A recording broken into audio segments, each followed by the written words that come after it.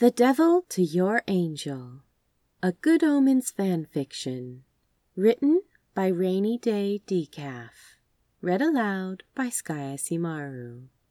If you enjoy this podfic, you can check out the original story on Archive of Our Own.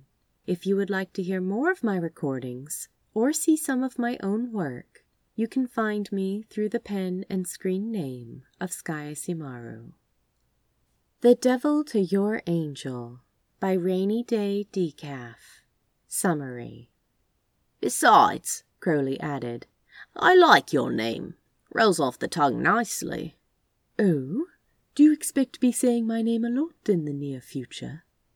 They say that heaven and hell both work in the same office building. In this particular office, Aziraphale is the receptionist who lives for the mornings when his new co-worker stops by the desk to bring him coffee, which is basically every morning at this point.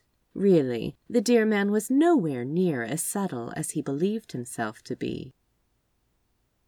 For no reason in particular, Aziraphale checked the clock on the far wall of the lobby. 7:34 a.m.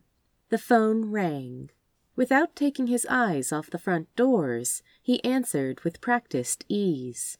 Messenger Services Incorporated, this is Ezra. How may I help you? 7:35 a.m. Yes, let me put you through. Hold for one moment. The automatic doors slid open. Sandalphon walked inside, yawning loudly, and he was followed right after by Dagon and Beelzebub, who notably kept their hands entwined all the way to the elevator.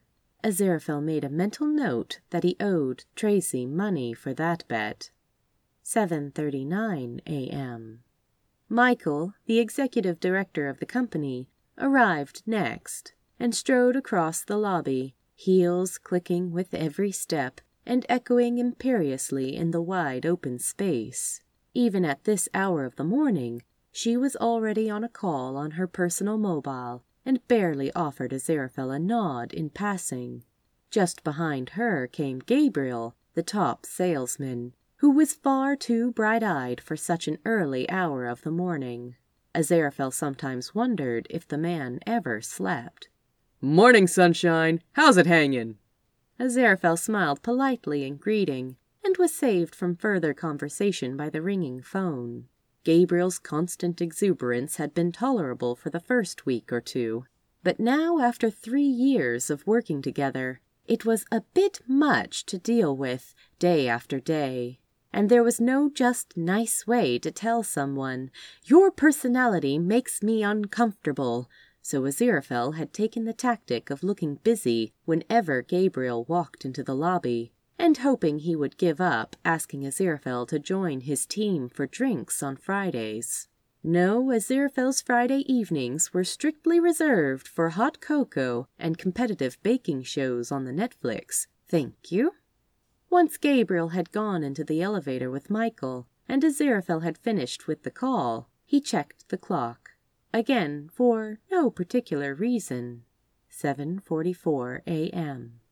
A flash of red just outside the window caught his eye. Aziraphale quickly suppressed the smile that wanted to break free and pretended to be typing something as the doors opened to admit him, the newest hire in the customer service department. He swaggered in like a force of nature, red hair styled to perfection, stylish sunglasses in place, tie loose, and shirt hopelessly wrinkled, like he had just rolled out of bed. Aziraphale had no idea how he got away with looking so unprofessional, not even wearing a jacket, for heaven's sake. It must be one of those millennial fashion trends Aziraphale kept hearing so much about, like ripped trousers and man buns. Their gazes met across the lobby, just like every morning for the past 3 weeks, and Crowley grinned and made a beeline for the reception desk instead of the elevators. In one hand was a well-used thermos that smelled very strongly of coffee, and in the other was one of those overpriced lattes from the Starbucks on the corner. The latte was set down by the keyboard, where Aziraphale was dutifully typing gibberish. Hello, Aziraphale.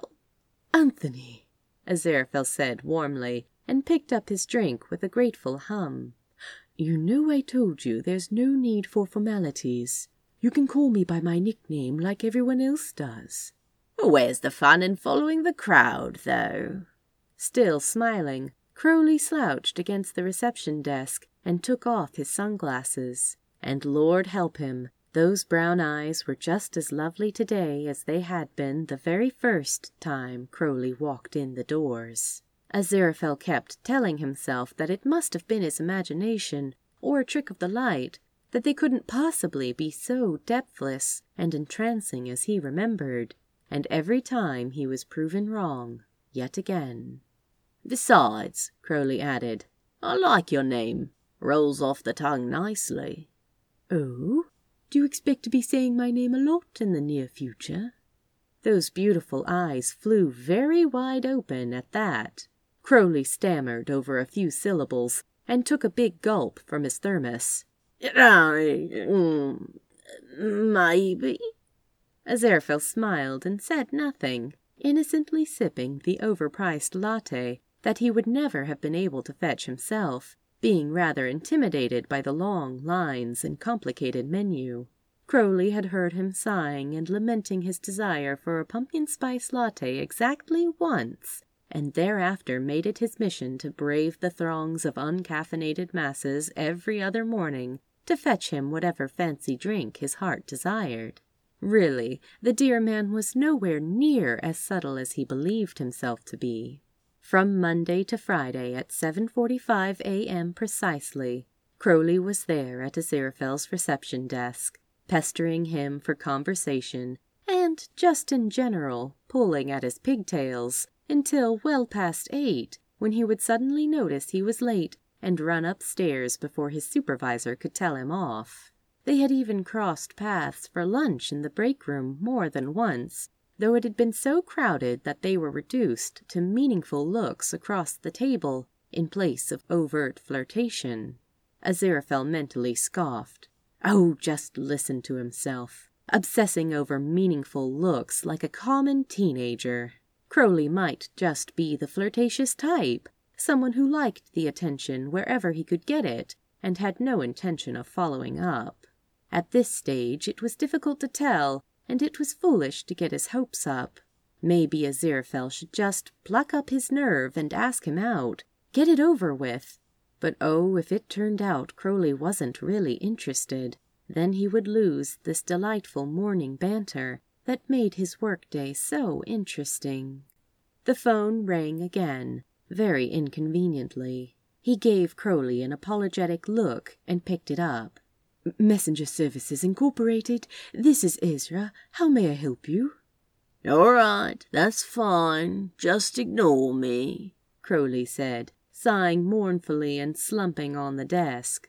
Aziraphale swatted at him gently and mouthed, "Don't go anywhere," which made Crowley perk up, and he amused himself by playing with the basket of pens. Yes, of course. I would be glad to set up an appointment for you. Let me have a look at the schedule. When he went to set down the latte, he felt Crowley take hold of his wrist, and the scoundrel uncapped a pen and started drawing on the back of his hand. It looked like a smiley face with little devil horns. Aziraphale had to bite his tongue so he wouldn't say something foolish like, "I would prefer your phone number instead." Thursday the 7th? Aziraphale propped the phone on his shoulder and awkwardly tapped at the keyboard with one hand.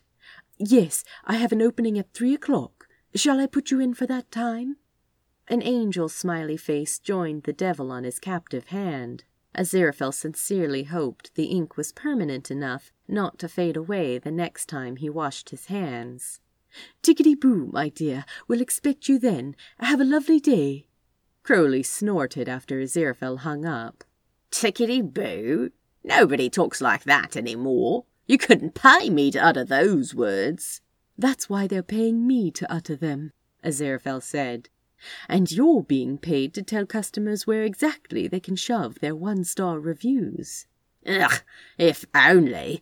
There was this one the other day, started going off about how unhelpful I was and telling me to go back to wherever I came from. I said, sorry, hell is full. You'll have to call their customer service department. Did you really? Ah, no, I just gave him a discount and told him to recommend us to a friend. Aziraphale snickered, then had to hastily smother it when more employees walked in the door. Not that it mattered if he and Crowley were seen together. They weren't doing anything wrong, but Aziraphale had already been written up twice in the past year for reading a book at his desk. Uriel, the head of security, could see everything on those cameras. He didn't like to think of what Michael would say if he was caught socializing with a coworker while he was on the clock. So, Crowley said once they were alone in the lobby again. He twirled the pen in his fingers and didn't seem to notice when some of the ink got on his sleeve. I have, something I wanted to tell you. Something important. Aziraphale turned to face him fully and hoped he didn't look too eager. Oh?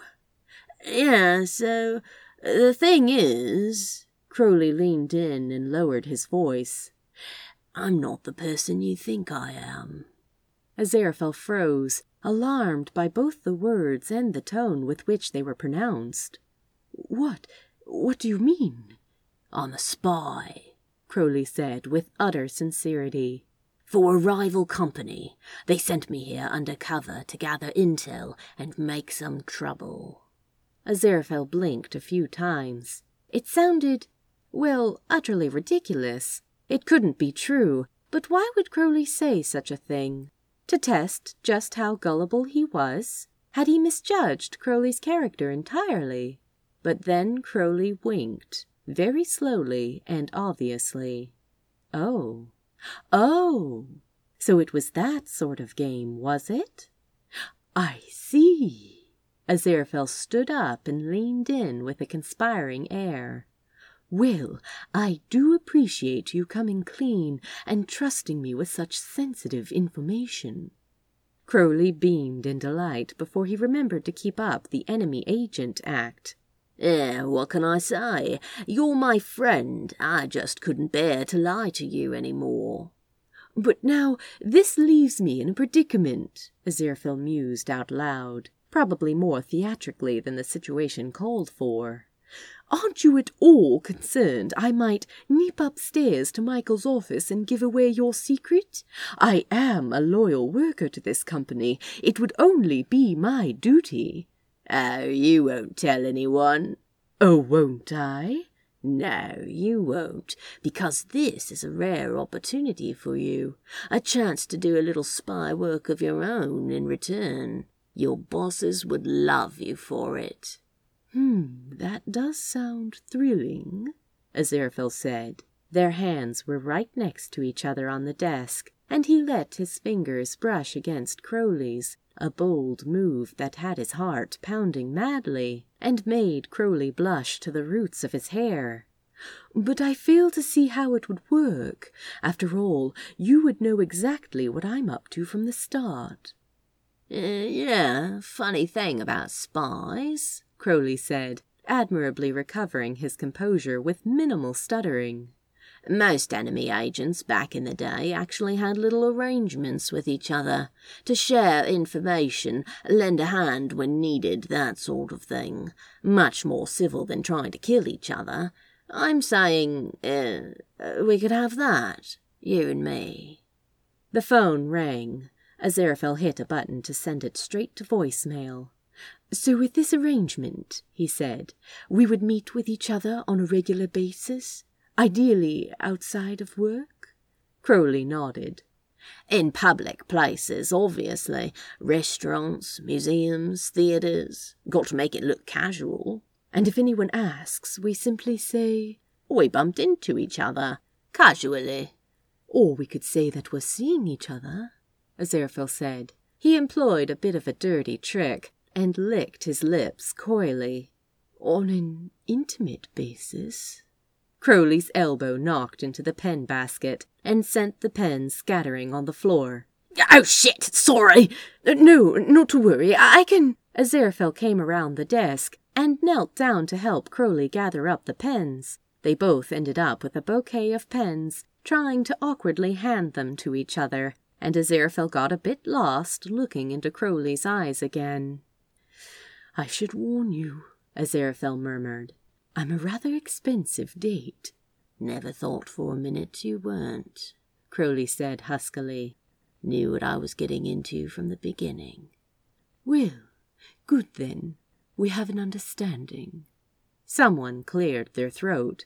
Aziraphale jumped and looked around, suddenly aware of exactly where he was. In the middle of the lobby at his place of work, in full view of the elevators and the front doors, not to mention the cameras. And, seated in one of the waiting room chairs, was a customer that Aziraphale had utterly failed to see walk in. Judging from the sly smile, she had been there for quite some time. "Oh, don't mind me, loves. Finish your flirting. I'll wait." Aziraphale leapt to his feet. So did Crowley, who dumped the pens in the basket and cleared his throat. "So, pick you up after work?" "Yes." Aziraphale smoothed out his waistcoat, trying in vain to regain his professionalism. "Yes, that sounds lovely. Speaking of, I'd better get back to..." Me too. Later then. Ciao." "Hasta la vista," Aziraphale blurted out, and physically cringed when Crowley did a double-take on his way into the elevator. The doors closed before he could see Crowley's reaction, and Aziraphale retreated to the relative safety of the reception desk, groaning into his hands. "Oh." The customer approached his desk. "I have an appointment at 8 o'clock. "Yes, so very sorry. Let me check. What is the name?" "Agnes Nutter." The woman eyed him shrewdly. "You're going to marry that man within the year." What? I beg your pardon. I hardly know that man." Agnes smiled. "Oh, trust me, I have an instinct for these things. He's the devil to your angel, Aziraphale." "I'm sure," Aziraphale said weakly. He signed the woman in and sent her on her way, more than a little flustered by the morning's events. And it wasn't even 8 yet, for heaven's sake. He looked at his hand, at the little angel and devil that Crowley had drawn for him, and huffed. Of course, that explained it. Agnes must have seen the doodle and decided to have fun with him. Tracy did the same thing sometimes, observing small details about a person and pretending to be psychic for a party trick. Well, in any case, Aziraphale resolved to say no to any marriage proposals in the near future. Thus decided, he put the odd encounter from his mind and thought no more of it. 1 year later. The phone rang. Aziraphale jerked awake from a dead sleep. "Messenger Services Incorporated," he slurred. "This is Ezra. How may I help you?" The blankets beside him stirred. Crowley poked his head into the open and yawned. "Blimey, you haven't worked there since December. How are you still doing that?" Aziraphale blinked around at the dark bedroom, at his mobile on the bedside table that he had forgotten to turn off, and groaned as he rolled onto his back. "Sorry, did I wake you?" "No, Angel." Crowley yawned again and nestled closer, pressing a kiss to the hollow of his throat. Go to sleep. Going on our honeymoon tomorrow?" Aziraphale smiled, heart fluttering at the reminder, and wrapped his beloved Crowley up in his arms. As he began to drift off again, surrounded by the warmth and scent of his lover, his husband, he had the vague sense that he had forgotten something. But whatever it was, it slipped away before he could quite grasp it. No matter, he thought. Maybe it would come to him in the morning. Thank you for reading. Please drop by the archive and let the author know what you thought of their work.